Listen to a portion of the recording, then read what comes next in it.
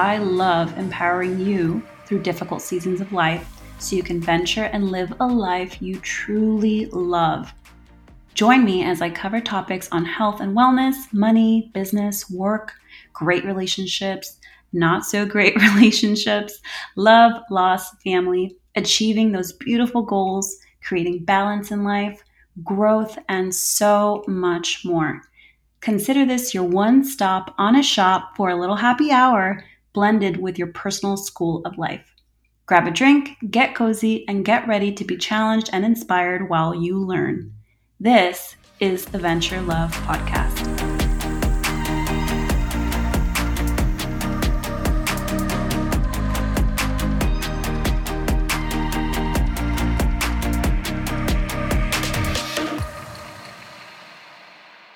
What are you saying no to this year? Before I lay it all out there, I'd like to preface this by saying that I've learned so much this past year about friends, family, my husband, work, and mostly about me, myself, and I. I've learned more than ever what feels good and, more importantly, what doesn't. So, what does this emotional purge include? Basically, anything and everything that no longer serves me. The list I have is pretty decent in my journal if you were to take a look at that, but today I'll provide you with just my top 3, which I know will help you to just remind you of your power in clarity and in choice, because we all have a choice. And as you've heard me say a bajillion times, take what works for you and leave the rest behind. So here are 3 things I'm saying no to in 2022. Number 1, excuses. So I think I've said I'm too busy a lot this past year. And sure, most of the time I really was busy and trying to multitask and do all the things. But if I think hard and deep about this response, it ties me to a culture of quote unquote doing too much and being busy because that's what we're expected to be successful, or sadly to be looked at as worthy.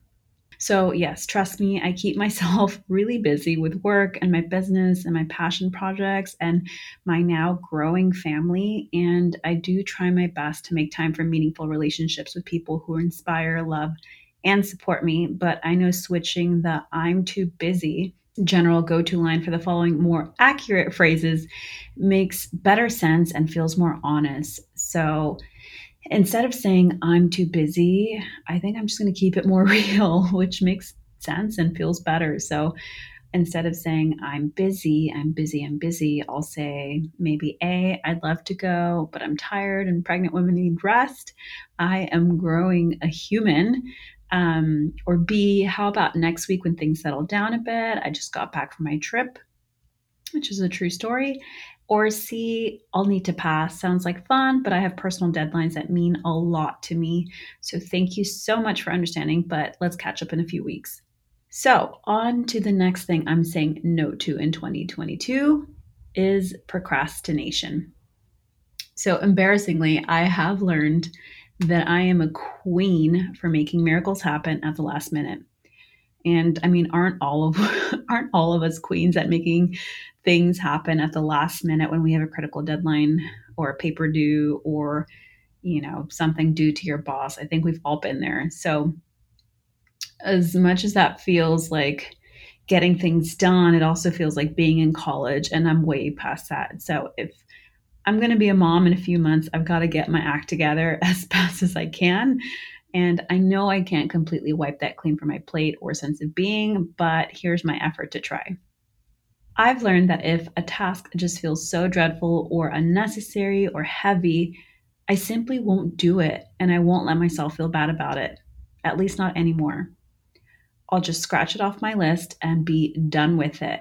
And no, I'm not talking about letting dishes pile up in the sink or laundry in the dryer, but I'm talking about saying no to things that simply aren't in alignment with who I am now and who I want to be. I've learned that procrastination doesn't always mean that you're lazy. It could very well mean that that task just simply isn't worth your valuable energy or time. So here's my tip: scratch it off your to-do list and move on. Number 3, toxic and overly judgmental relationships. This one's a good one. So, whether we like it or not, we all judge, including me. Within 3 seconds of seeing someone new, we've already judged their appearance, their clothes, hair, shoes, and have come up with a list of assumptions about how they live, where they work, etc. So, how do I know? Well, like I said, I'm human just like you. But when it becomes overwhelmingly negative, it becomes toxic, and toxicity spreads like wildfire. I am a no for anyone who puts anyone else down. It's just wrong and it's just not okay. If you don't like someone, avoid or ignore them. It's that simple. If you can't say anything nice, then zip it. And if someone did something to hurt you in the past, either knowingly, unknowingly, or ignorantly, then no, that's not right. But communication always wins. And we can't live our lives in the past. So either bring it up like an adult and hash it out maturely, or move forward, move on. Continuing to live in the past is ridiculous and it just serves no one, especially not you. And you deserve to live freely in the present. Let go of whatever is holding you back. That is my true intention this year, and I'm already doing it. So I hope this list helped to remind you of your power and clarity in choice, right? And remember that it's up to you what stays and what goes.